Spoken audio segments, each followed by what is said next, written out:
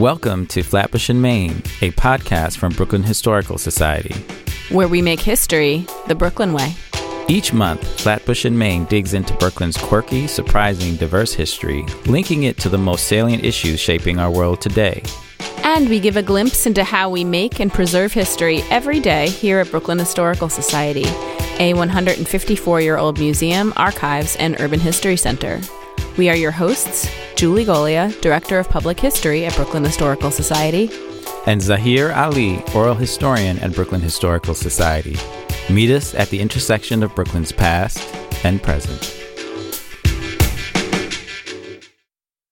With its history of seaside resorts, boardwalks, and amusement parks, Coney Island is one of Brooklyn's most iconic places. But Coney Island has a hidden but no less essential history as a flourishing center of queer community, leisure, work, and experimentation.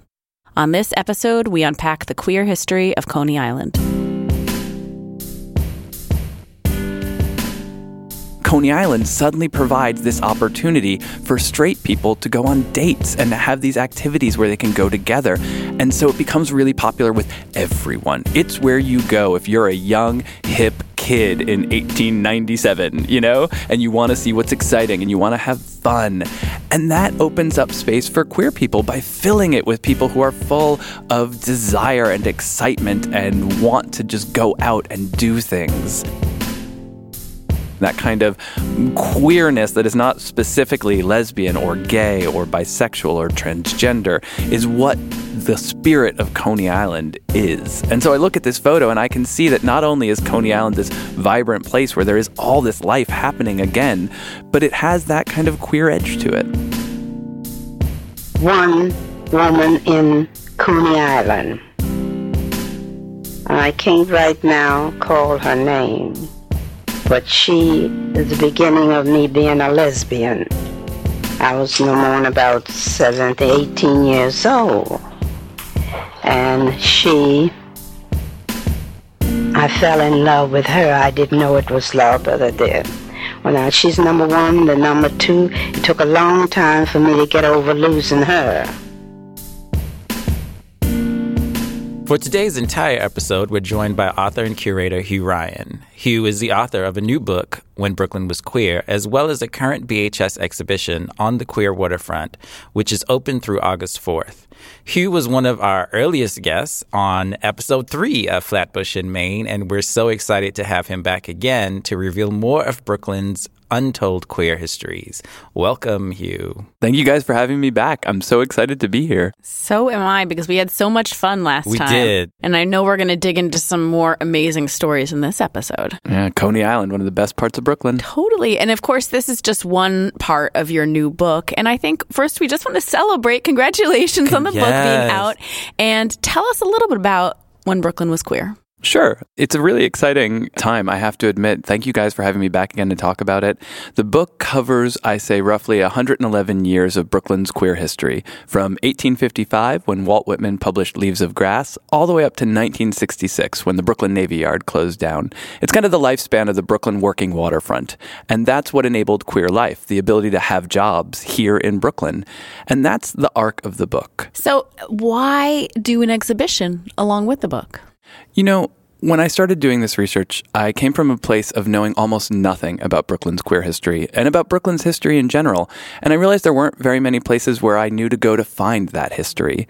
And so I wanted to share what I found with as many people as possible. And so the book was one way to do that, but there are a lot of people for whom that book won't speak to them, or they may never have time to read it, or for one reason or another, it's just not the right way to get this information to them. So the reason in general I work as both a writer and curator is because I care so much about this history. I want to present it in as many ways as possible. Well, and I think the stories you tell are so visual, too. And they're really tied into the history of art, And I think, just looking through the exhibition, so much of that story is told through the eye.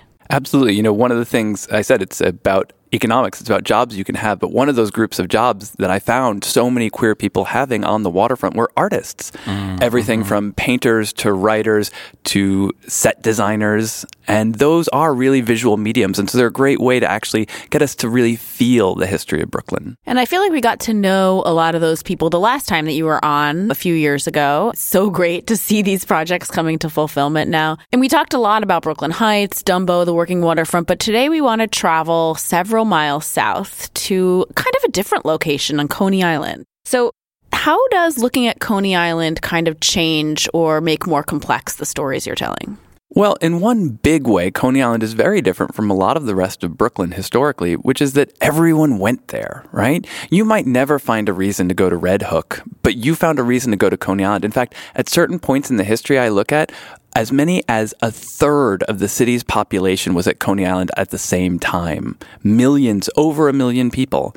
And that's incredible, right? That provides for all kinds of mixing of people and all kinds of experiences. And particularly because Coney Island starts off at the end of the Victorian era as this entertainment district and a place where people go to experience fun and what's new and exciting and maybe also a little tawdry and sensual. And that sort of libidinous mix is the history of Coney Island. And that's different from, honestly, almost any place in America. So you've kind of, I think, helped us understand a little bit about what I'm going to ask. But if you can elaborate more, why was a thriving queer culture able to flourish in Coney Island? There's a couple of reasons for that. One of the most surprising ones that I would start off with is heterosexuality.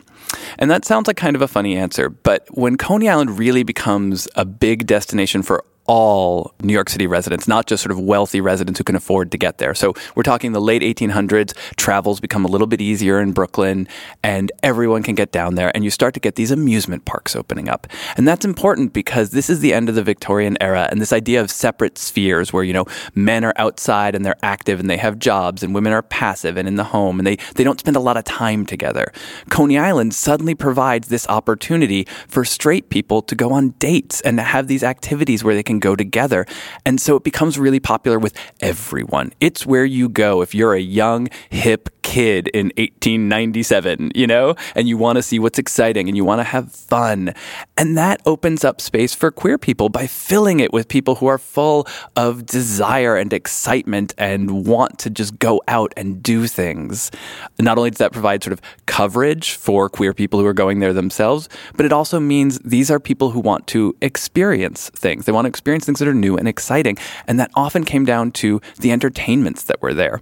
Bearded ladies, they were called half and halves, which are half man, half woman.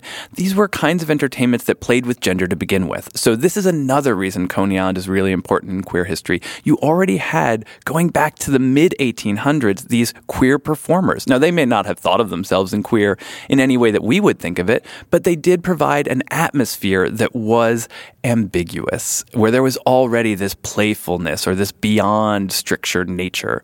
And into the early 1900s, you get drag performers there, and you get all kinds of other things that provide jobs for queer people. So that's another thread that makes Coney Island sort of an important place in queer history. And the third one, oddly enough, is public bathing establishments.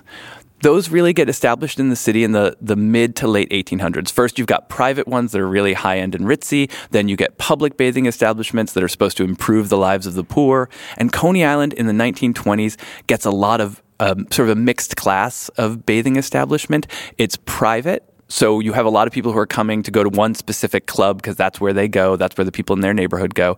But they're also not expensive. So you can get a lot of people hanging out there, a lot of men-only spaces, a lot of women-only spaces. And very quickly, those start to appeal to queer people. So those are three of the big threads that I think tell us why Coney Island is so important in queer history.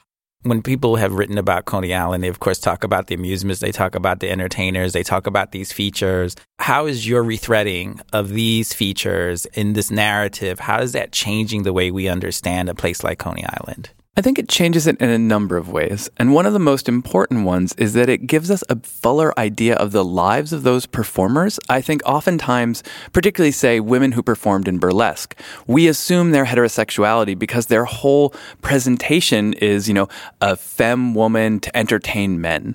But in looking at my history, I actually found many queer women who worked as burlesque beauties or sideshow dancers. Now, Oddly enough, I also found many heterosexual women who were working as bearded ladies and half and halves. So there are people who are playing with gender who identify as straight. There are people who are performing as straight who identify as queer. And it adds this level of complexity that I think we can miss out on really easily. Hugh, I guess my question is a little bit about your research process. How did you find these stories? It's a really organic process, to be honest, because as I said, I started from a place of real ignorance. What I was doing at first was just jotting anything down. If someone said anything about queer Brooklyn or even suggested that maybe this book had some bit of history in it, I would write that down and then I would go look at it. And then I would take, maybe it would mention a couple of names of people. And I would take those names and I would start off by Googling them. And then I would run them through every database I had access to. And then I would look and see if any of them were mentioned in books that I knew already mentioned other parts of Brooklyn's queer history. And then I would get more information. Then I would go back to those archives. And so I was sort of ping-ponging back and forth between different kinds of sources all the time. And a lot of times things would have to sit with me for years before I would be able to make a connection. My favorite story about that relating to Coney Island is actually this woman who was a performer there named Madame Tirza. And she had this amazing routine. She built a 1,200-pound wine fountain. She was a licensed plumber. And she would perform inside it. I love that. Well, right. So this is 1940, basically. It's the war. Yeah. And she can't get a plumber to do the job for her. She hires an architect. He does a terrible job. She hates it. She says to him, it's too heavy to move. And she tore it apart herself and rebuilt it and became a plumber so that she could fix it while she was on the road. I love it. She's an incredible woman, right? And so she's got this routine. It's really amazing, but didn't really have any queer history that I knew of. Then, one day, I was looking at an oral history at the Coney Island History Project, and it was one of her dancers. And she said that Madame Tirza was a she, he, she, which at first I thought was a really offensive term for a trans person. But what she actually meant was she was bisexual, and she dated both men and women. And I was like, oh my gosh, this is fascinating, And then I was thinking about it, and I was like, wait, something about this is familiar. I've come across this story somewhere, but I couldn't quite figure out where. And I was going through all of my old sources, and I was looking for Tirza, and nothing came up. And then I looked for wine bath. And I found that I had gotten this transcription of an oral history done in the mid-'80s with a drag king in San Francisco. And she says in it that her girlfriend was a bathing beauty who worked down at Coney Island in the show of a woman named Ginza, where she bathed in wine. And I realized this was the same show. She didn't get the name quite right, so I wasn't able to make the connection at first. But when I sat and listened to that oral history, the descriptions were so similar that I was eventually able, by searching wine bath, to make this connection and realize that Madame Tirza was not only queer, she was employing other queer women, and that I don't think that was a coincidence. Those are the amazing moments when you're doing archival research and these things just kind of unlock for you. I love these stories of discovery. I'm struck by how important oral histories are to your process. Oh my gosh. And yes. in a way that I think is really interesting, that things like searching transcripts cannot get you the answer, right? It's like you needed to listen to that and have that context to actually be able to put those two things together. And that's something that we're often talking about, how the oral history, the actual process of listening to an oral history is just as important as reading a transcript. So that's very exciting to hear. Yes, that the transcript is just like a point of entry, but the real final product of an oral history interview is the actual audio recording. Absolutely, because, just think about it right now. Like if I were to say to you, that's such a smart question. Sounds one way when I say it that way, but if I said, yeah, that's such a smart question, you know what I mean is different. And on a transcript, you don't get that. Yeah. Well, and it's so interesting that you say that, because I think it's that exact kind of subtlety that embodies the queer approach to history, right? That there is enormous information embedded in the two ways that you just said that a kind of straight reading, if you will, might miss. Right. Mm-hmm. Right. I think that's the thing, right? Like we have been conditioned to assume, make, I guess, heteronormative assumptions in the way that we read the past. And so if you are not consciously trying to read against that, you're going to miss all of these nuances. You're going to miss these stories that are just bubbling up from under the surface. Absolutely. And, with queer history in particular, and particularly like with Coney Island, you get a lot of people who are recording this history because they're lawmakers who think that what they're seeing is terrible, or they're moralizing journalists or preachers or just moralizing citizens who, again, have this really negative take on what's happening here at Coney Island. And so you really have to read against what they're saying to open up possibilities. Not to say that you know necessarily what exactly the answer is, but to situate them in a way that contextualizes why they're saying what they're saying, why they think what they think. Well, I think that also, in a lot of ways that applies for people who study race and racism too, is that the structures of bigotry actually capture information that then can be mined for the historian. Yes, so you have to do a kind of meta, you have to use a source for its content, but also understand a kind of tonal reading of the source of what its intent is, right? So that's really, it's like a dual reading of a source. Yeah, there's this sex worker who takes her name from a Coney Island ride, Loop the Loop. It's the first roller coaster, or one of the first roller coasters to turn its riders completely upside down. And she's a young white trans woman in Brooklyn. She wouldn't have used the word trans. This was 1906, but she very much had an understanding of her identity that's close to what we have today. And we only know about her because this doctor named R.W. Shufelt interviewed her repeatedly over an 11-year period. And he was actually really a white supremacist.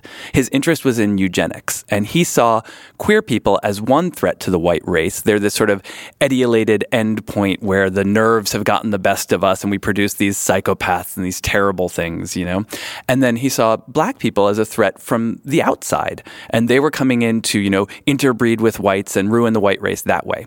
So his understanding and his studying of both race and sexuality comes down to white supremacy. And with Loop, I found it particularly interesting because he goes in and he makes all of these assumptions about her. It's really negative the way he talks about her. And yet she comes across so well in this article. She's clearly smart and funny and has a boyfriend and has been working as a streetwalker in Brooklyn in full drag for 11 years without being arrested. She's had some bad experiences, but she has this really full and incredible life. And at one point in the interviews, he makes fun of her, sort of, and says, she's so dumb she thought she was pregnant once, but, that's impossible. She couldn't be. And I was like, well, why is she saying that, right? Okay, maybe she did think she was pregnant at some point. Sure. I'll take that as an option. But what if she was playing a joke on this idiot doctor who knows so little about trans people that he's going to believe that? Or what if, like many trans people today, she was telling him what she thought he needed to hear to accept her as a woman, right? There are all of these arguments, and I don't know what the answer is, but it felt important to me to highlight the possibilities because we have no recording of Loop from her own perspective. We only get it from his. So in addition to Loop and Madame Terza, what are some of the other historical figures that really stood out to you as you did this work? There are a number. One who I loved is this man, Thomas Painter, who took pictures of all these, what he called strength and health boys or models for physique magazines at Coney Island in the 1950s. But perhaps my favorite person in the entire book really comes in at Coney Island, and that's Mabel Hampton. And she was a black lesbian dancer who got a job when she was about 17 at Coney Island in 1920, and it was there that she first discovered what it meant to be a lesbian. And she'd even had sex with women before this, but the concept of lesbianism is what she learned there, as well as meeting all of these other women. And we're actually really blessed because she cultivated a circle of queer women her entire life, from the 1920s all the way up through the 1980s. And as part of that, she helped found the Lesbian History Archives. And the other two founders, Joan Nessel and Deb Edel, did these incredible oral histories with her over the course of many years. And because of that, I get to actually listen to her talk about these stories. And I feel like I almost know Mabel in a way that I don't feel with anyone else in this book. It's such an interesting counterpoint to Loop the Loop, right? It's like all you can do is infer these things about her experiences, but here is the kind of actual answer to that to get them from her own words and her own mouth. And happily, we will get to listen to it because in segment 3, we're going to listen to some clips of Mabel Hampton. So this sort of flowering age of queer identity in life in Coney Island comes to an end. in the mid-century, you would say, right? Yeah, post-World War II. I mean, that's when a lot of things change in queer history in general and in Brooklyn history in general. You get an economic downturn in the city that particularly hits Brooklyn because of Robert Moses, right? He builds all of these highways to let suburbanites get into Manhattan, and in doing so, he sort of cuts off the entire working waterfront from the rest of Brooklyn. He also attacks Coney Island head-on, basically. He uses his ability at the Parks Department to buy up land to keep businesses empty along the boardwalk so that Coney Island slips into disrepair and eventually falls apart. He attacks women like Madame Tirza, whose performances he thinks are too sexual, tickets them all the time, shuts them down, won't give them licenses, eventually drives them out. And finally, by I'd say around 1953, 54, all of the queer narrators who in the 30s and 40s talk about going to Coney Island suddenly say, no, you wouldn't go there anymore. It was not safe for us. There's a lesbian social history of New York City, very thinly veiled, called We Who Walk Alone. And then there's a sequel called We Too Must Love. And in one of them, she has a woman saying, oh, no, you would not go there as a lesbian. You just wouldn't feel safe. And that was not the case when Mabel was there in the 20s. And I interviewed a couple of Stonewall veterans, and they said to me, we would go everywhere in, scare makeup, a little bit of drag, just to freak out the straights. And you'd go in a big group, you'd go to the mall, you'd go to Macy's, you'd go to the museum, but you would never go to Coney Island. It was not safe. Love this podcast? Then head over to Apple Podcasts and search for Flatbush in Maine to subscribe, rate, and review us. This increases our rankings and makes it easier for interested listeners like you to find us.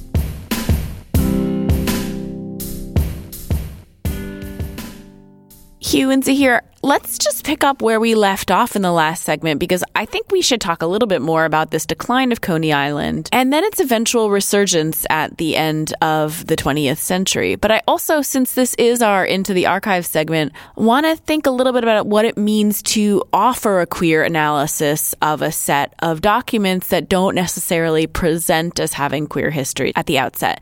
And so I've brought in some images from our archives to do just that. And, I think our listeners are really in for a treat, because we're actually kind of like having a masterclass on how to recover these stories and surface stories that have, been buried through these documents. And I think one of the places that we start, when you talked in the first segment about ping-ponging through different sources, I think most researchers start with like the broad context. Like, what is the landscape that we're dealing with? Where are we, when are we, and what's going on, so that we can begin kind of digging through this to find the stories. Yeah, and so if we pick up where you left off, Hugh, I think there's some really interesting stuff going on in Coney Island in the 1950s and the 1960s. And so much of it, actually, I think maybe people don't realize, has to do with a lot of the issues of gentrification that we're facing in Brooklyn today. Most notably, the kind of land grab that Robert Moses facilitated. And then who's the grabber? But our president's father. Fred Trump. Who bought up an enormous amount of land in Coney Island at the time. Yeah, I mean, it's a sad history in a way. It's one of the sections of the book that was hardest for me to write, and to sort of realize, to watch that decline. You get post-war. Well, during the war, you have this tremendous attraction at Coney Island. People are still going there. All the war workers say, oh, that's where we go. We get a day off. We run to Coney Island. And it's this incredible spot still. And then 1945, the war ends. And basically overnight, everything at Coney Island falls apart. And a lot of it is because of Robert Moses. Even before the war, he had been eating away at Coney Island. He had forced the city not to open a new school there for residents because he wanted the land. He bought up all this land on the boardwalk. He forced the New York City Aquarium to move there in this terrible process where he pulled down the aquarium basically overnight with no plans to make a new one. So for something like 12 years, there was a giant empty lot on the boardwalk. And when it finally did open, he built a special ramp so that people wouldn't go near the boardwalk or spend money at the amusements that he thought were so tawdry, and would go only to his new aquarium, right? And so he does all of this stuff to sort of tear away at Coney Island because he wants people to go to the other beaches he's building that are clean white sand with no amusements and no poor people. And available by car. And so this is also part of his essentially subsidization of the highway system and of really prompting moves, like what we often call white flight, the suburbanization of the population. I mean, I think this is such an interesting infrastructure question. Like, there was and continues to not be really a lot of places to park at Coney Island, right? Whereas if you go to like Jones Beach, it's all parking. It's all parking out there, and you can start to see how this ties into like a master vision as laid out by Moses. Mm-hmm. And Moses is so tricky, right? Like he always does everything with 6 purposes. So not only is he eating away at Coney Island to force people to go to these car-accessible beaches and to make the city spend less money on Coney Island in general, but he has this idea because he's also in charge of slum clearance and public housing. And so what he wants to do is build as much dense public housing away from the quote-unquote important parts of the city, Manhattan, and where poor people already are. This is his idea. He'll erase what was there before, and then he'll build these like high-rises to warehouse the poor. And essentially, we start to see the tearing down of major parts of Coney Island. Big parts of Steeplechase Park come down in the 1960s. And so there's sort of an infrastructural dismantling of the space that so many people for so many generations had gone to for leisure. Mm-hmm. And I think this brings us nicely to the first image that we are looking at, which is a really beautiful photograph taken by a New York photographer named Anders Goldfarb in 1984 of, how do you pronounce it, Stotches? I've been saying Stouches, but I never know how to pronounce anything right. That's the danger of being an archival historian. So we'll split the baby, I guess. Stotches. And so tell us what we're looking at. So Stotches Bath, or Stouches Bath, was once one of the biggest, fanciest baths at Coney Island. It opened, I think, in the late 1909, maybe 1908, somewhere around there, and really hits its heyday in 1920s, which is when most of the bathhouses hit their heyday at Coney Island. There probably would have been between 30 and 40 open at any one time, and most of them had connections to a particular ethnic group somewhere else in the city. Not all of them, but a lot of them were really places for you to go with your friends. And so a couple of them end up being baths that are really inhabited a lot by queer men. The two big ones that I've found are Stouches and the Washington Baths. And this photo of Stouches, it looks desolate. It looks like a place you would never go for fun. It looks like a warehouse you set on fire. But back in the day, Stouches was this incredibly exciting, vivacious place. Not only were there all these amusements in the building, steam rooms, saunas, massages, restaurants, exercise equipment, nude bathing on the roof. It was right on the boardwalk, right on the beach. And so it had its own set of steps that led down onto the beach.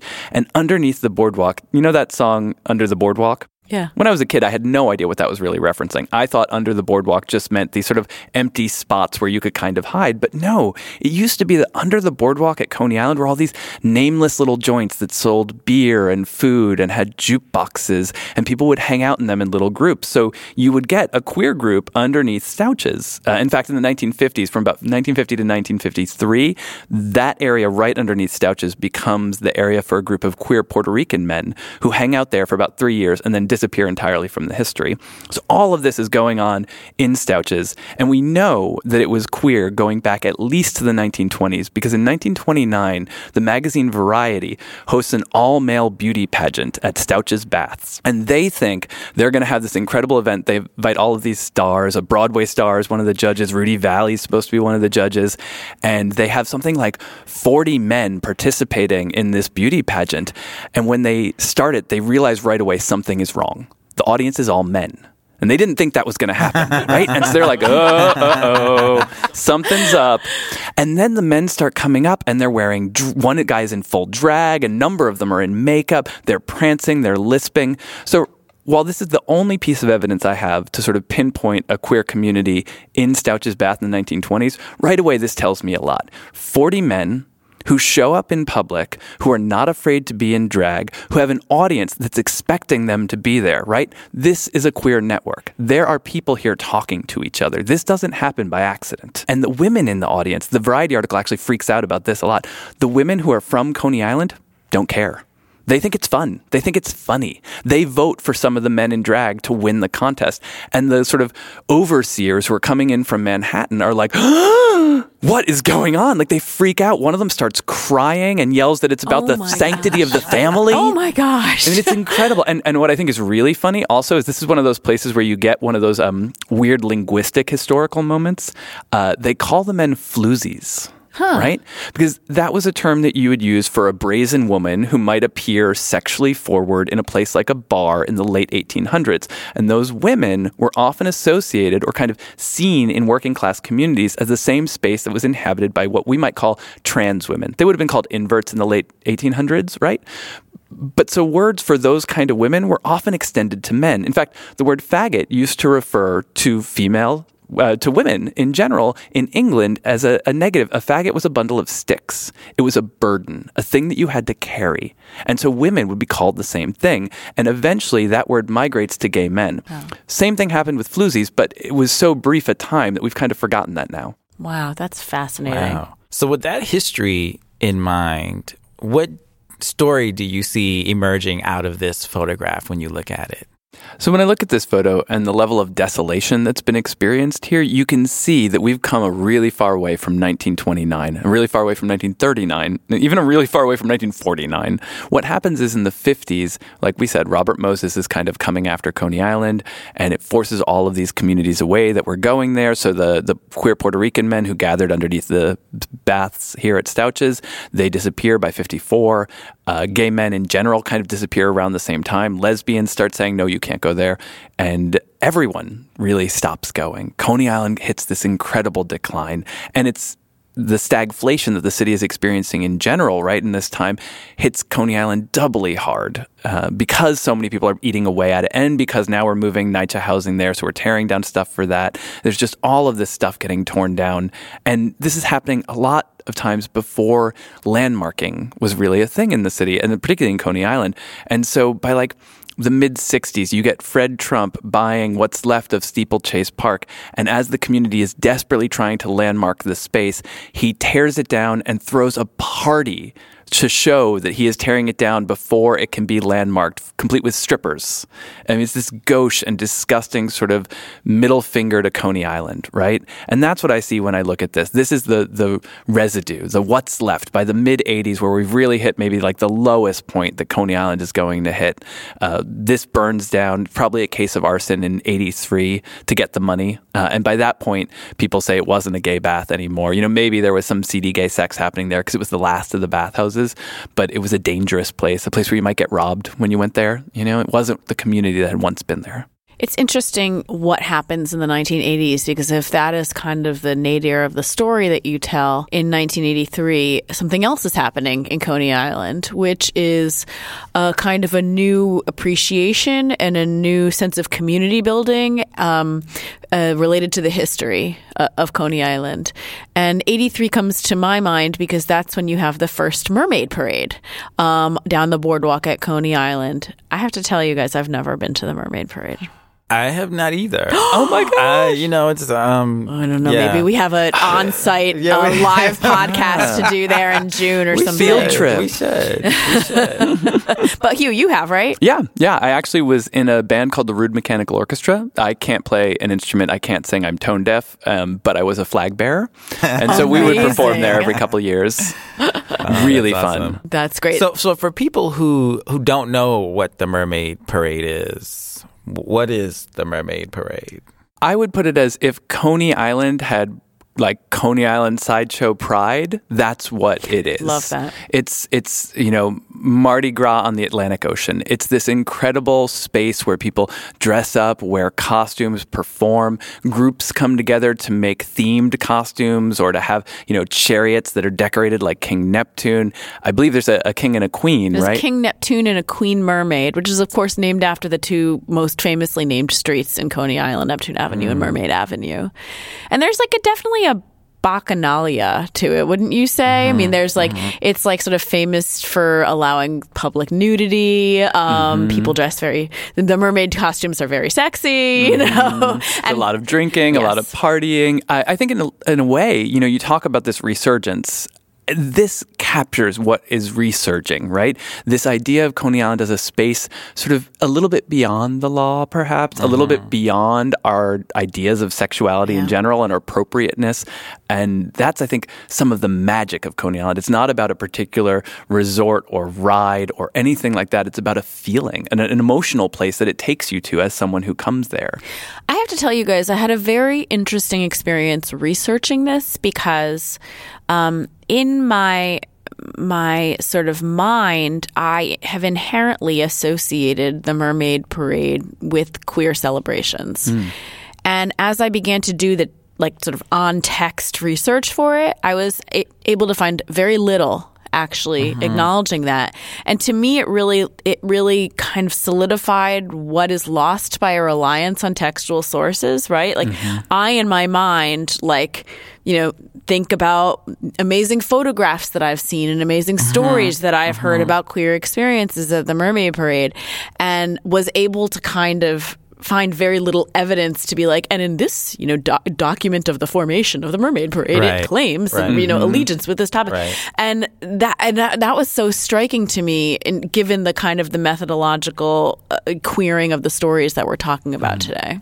I think particularly when you're dealing with spaces that exist outside of whatever the current sort of schema of discussing that thing is, there's not a lot of textual evidence, So that's also true historically in queer history. When you go back far enough that our ideas of homosexuality and heterosexuality just don't make any sense, it's really hard to find textual evidence for them. And I think Coney Island a little bit of that way because it's trying to be beyond all of this and to encompass all of this. And so you don't find those words as easily. You don't find those textual references. So do you ever, wonder or worry about overreading? Like, how do you proceed without this sense of maybe I'm reading too much that's not there? How do you strike that balance? Foolishly and rashly. No, I think that I'm constantly trying to look at all the sources and sort of say to myself, well, what is there, what isn't there, to recognize that finding any amount of queer evidence sort of suggests a lot more because it is so hard to find, because it is so hidden.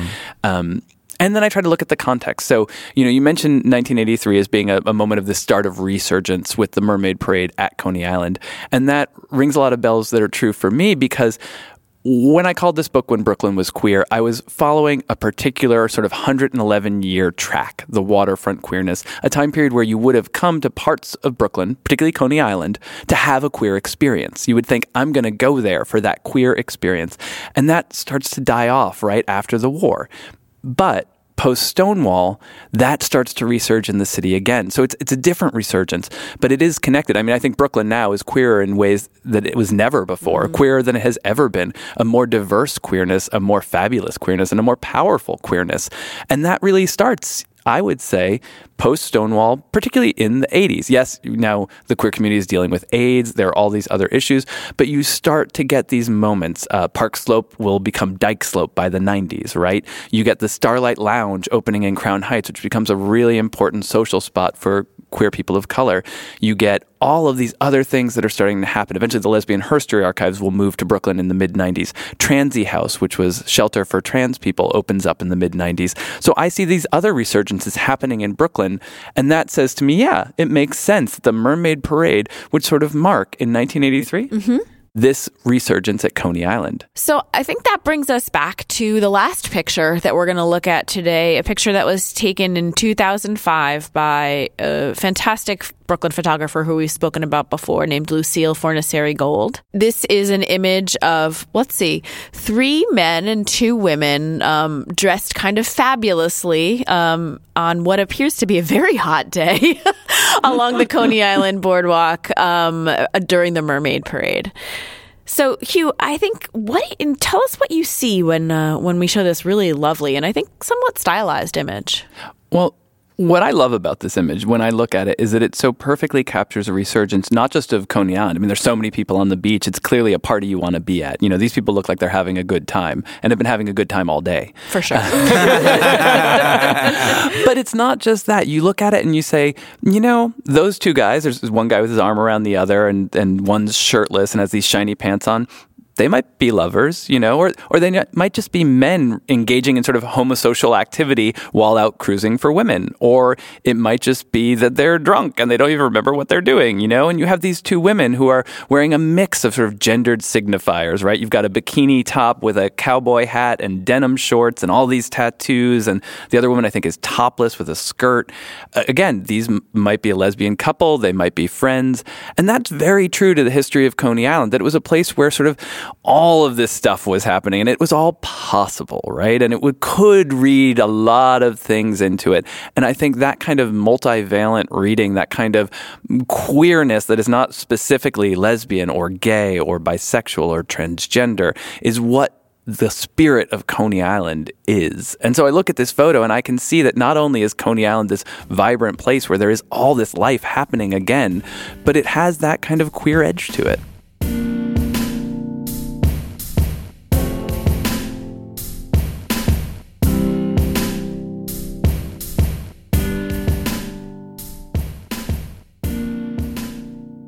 In this Voices of Brooklyn segment, we actually are borrowing an oral history from the Lesbian History Archives, who we also featured in episode 3 of Flatbush in Maine. And we're very grateful for them to let us use this oral history, actually excerpts from 2 different interviews with Mabel Hampton, who we've talked about throughout this podcast. So I think Hugh has the best grasp on who Mabel Hampton was and why her story is so important for us to listen to.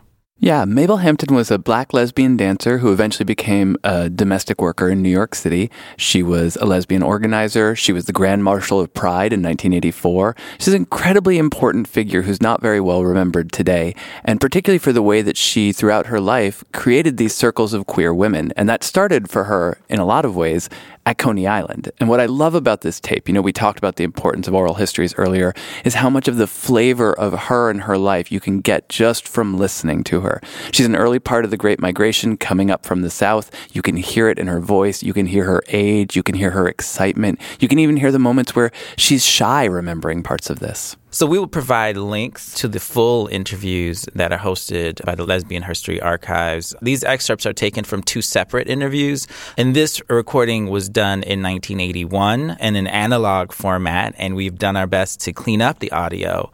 But this is part of the challenge of preserving sound over a long period of time. Nonetheless, the content is so special. We hope that you get a chance to enjoy what you listen to. One woman in Coney Island. I can't right now call her name, but she is the beginning of me being a lesbian. I was no more than about 17, 18 years old. And I fell in love with her. I didn't know it was love, but I did. Well, now, she's number 1. The number 2, it took a long time for me to get over losing her. So I'm sitting there, and all of a sudden I looked up at this woman. I don't know what it was about her, but I began to feel funny. So I dropped my eyes. I said, maybe it's me, because I had girlfriends and all, but we never did things together. So when I looked up again, she was looking at me. So that confused me. So I dropped my eyes and didn't look anymore. And when she went to get up, I raised them and looked at her. And the thrill shot through me like electricity. I wasn't accustomed to that, see. Although I stopped about minutes later when I was 11 years old. Or else I don't think it would have happened. So the girlfriend sat next to me. That's Miss Miner's daughter, knows it. She said, what's nice is nothing. So she kept watching me. Miss Miner kept watching me. These other women down there, what the hell were they watching me so much for? So this woman gets up and goes up. Now I don't see her no more until the next morning. We had to have breakfast together there. Because we was a chorus. We had to eat all together. So this woman was there. So after they said grace, I tried to keep my eyes off her. It looked like she was a magnet. She just kept drawing me, you see. If she would watch me, I felt funny, even when I was looking at her.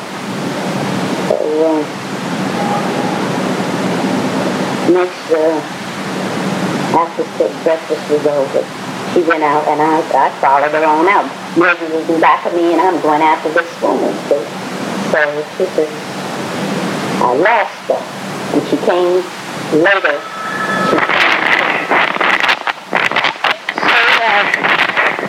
I walked around looking at the animals.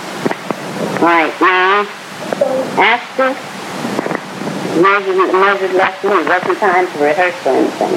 So all of a sudden, I began to have that feeling again.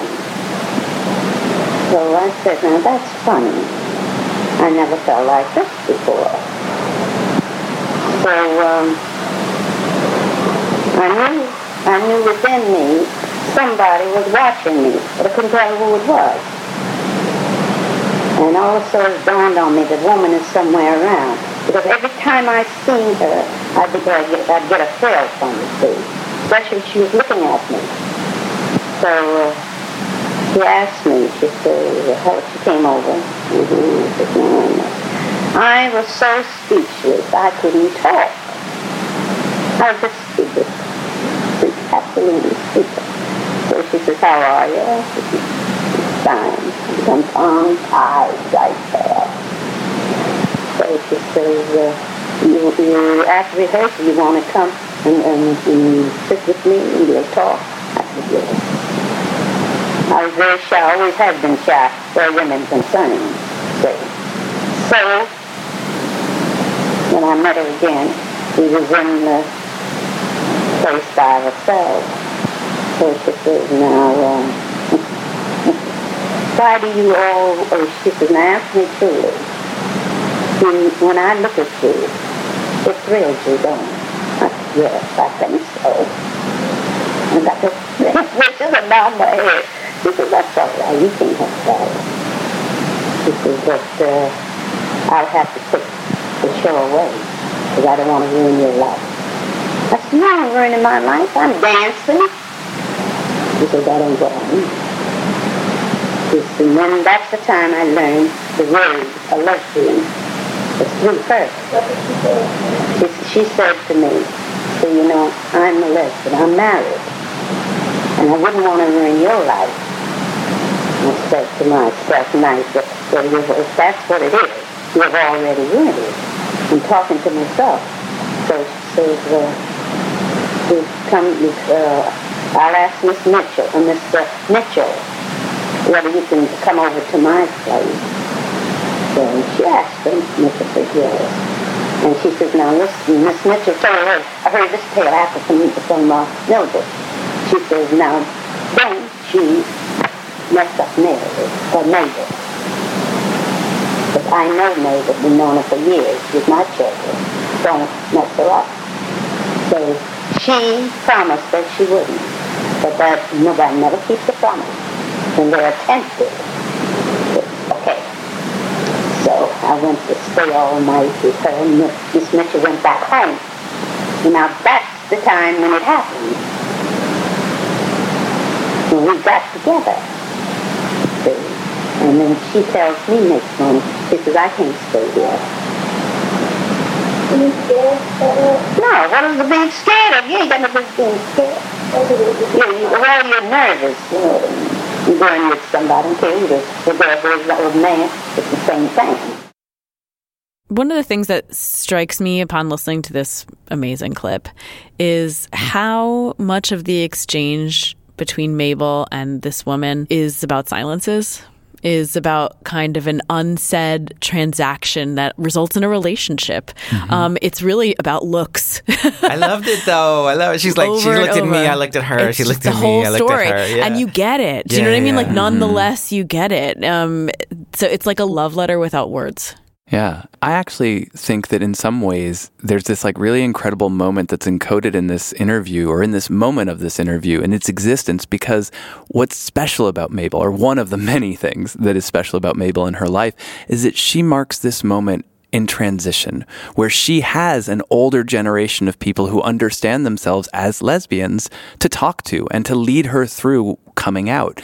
And she also has a younger generation after her to preserve her story who are queer. We're not getting those, moralizing reformers and those police telling us Mabel's story. Mabel is telling us her story preserved by other queer people. And that just wasn't possible before Mabel Hampton's time. Well, and Hugh, that makes me think about how important the questions are made by the interviewer in an oral history. I mean, one of the things that we try to practice as oral historians is to kind of keep ourselves out of it as much as possible, to ask as minimally leading questions as possible.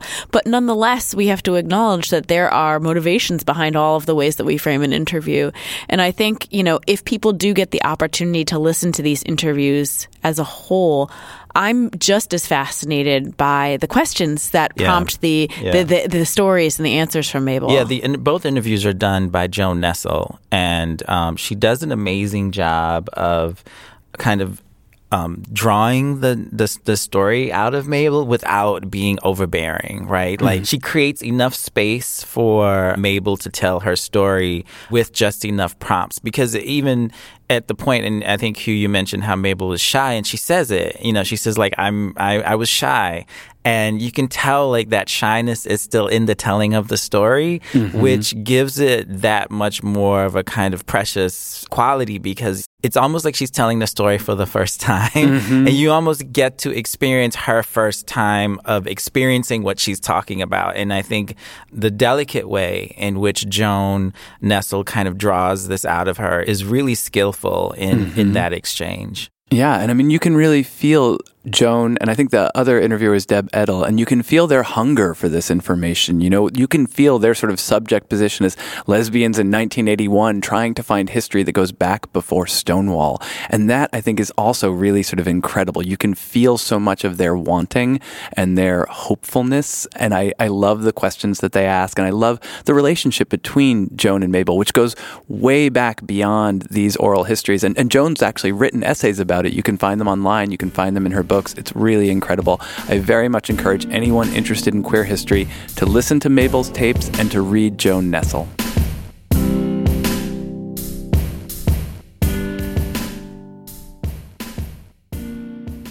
As always, we've got some excellent programs coming up here at Brooklyn Historical Society. For those of you who are not members yet, don't forget that your membership will get you discounted and often free entry to our programs. So sign up immediately. I'm looking into April at a program featuring our guest for this episode, Hugh Ryan, and the program is called The Queer Creative Impulse, Artistic Expression and Gender Identity. It's taking place Monday, April 1st. It will be a discussion on the intersection of LGBTQ identity and creativity, featuring Hugh Ryan, who is not only our guest, also curator of the exhibition on the queer waterfront, as well as his new book, When Brooklyn Was Queer. And he will be joined by CUNY professor Daniel Horowitz, Cheryl Tippins, and June Thomas. Join them for this exciting conversation taking place Monday, April 1st at 6:30 p.m. $5 for non-members, free for members. Hugh, since you are our partner in crime in this episode, what are you endorsing this month?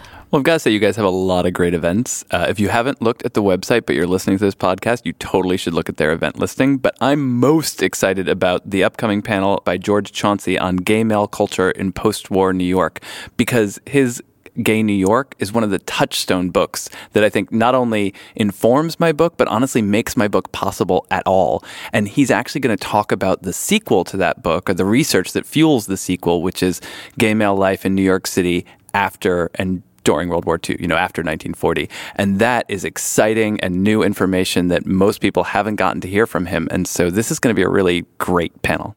I am so geeked out, excited for that. And not just the talk, but for this book to come out. Gay New York is like a touchstone. Yeah. Everyone should read it. But it does leave you on kind of a cliffhanger, and we've been waiting 20 years for the sequel. Yeah. So speaking of fantastic books, Hugh, where can people find When Brooklyn Was Queer? Well, thankfully, we're all over the internet. So if you Google it, you will very quickly find links to buy it from a number of different stores. It's available in big chain stores. It's available in a lot of local stores. Including BHS. Including BHS. And I have to admit, touching my, little baby queer heart the most, it's in a lot of libraries. And one thing I might ask your listeners is, if you have a local library or a school library where you know the librarians, would you request the book? Because that's where I found my first queer books, and it would mean a lot for me to know that this is available to youth who maybe don't have the resources to get it or aren't out or afraid to read it. So that's my one little plug. That's awesome. Hugh, thanks so much for joining us for this episode. Thank you. Well, thank you for having me. This is great. And with this episode of Flatbush in Maine, we've made Brooklyn history. Special thanks to our guest, Hugh Ryan. You can learn more about Flatbush in Maine at brooklynhistory.org/flatbush-maine. There you'll find more details from each episode, pictures of documents and artifacts, and clips and info on oral histories. Be sure to subscribe to our podcast and rate us on Apple Podcasts or any other podcast platform you use. Our audio editor is Tim DeQuino, and our show music is by Joe Schloss. Find out more about him at josephschloss.com. Tune in each month for lots more Brooklyn history. From Brooklyn Historical Society, we are your hosts, Zahir Ali and Julie Golia.